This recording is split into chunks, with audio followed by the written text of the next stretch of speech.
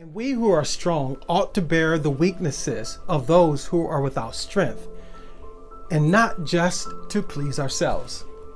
Today, what end of the spectrum are you on? Are you the strong one, or are you the weak one? Well, I believe if you're the strong one today, it is your responsibility, our responsibility, to carry and catch that person to a place of strength.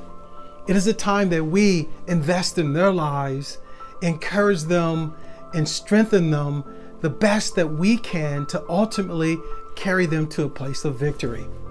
Why do I think this is important?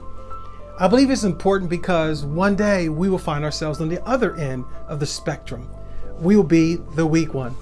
And I believe as we invest in others who are at a weak place and state of mind and if you would, essence of being, I believe it becomes reciprocal. I believe what you invest in others will soon be returned to you. In other words, God will some way, somehow, supernaturally, when you're at your weakest place and state of mind, body, soul, spirit, that He will place people in your life to carry you to a place of victory.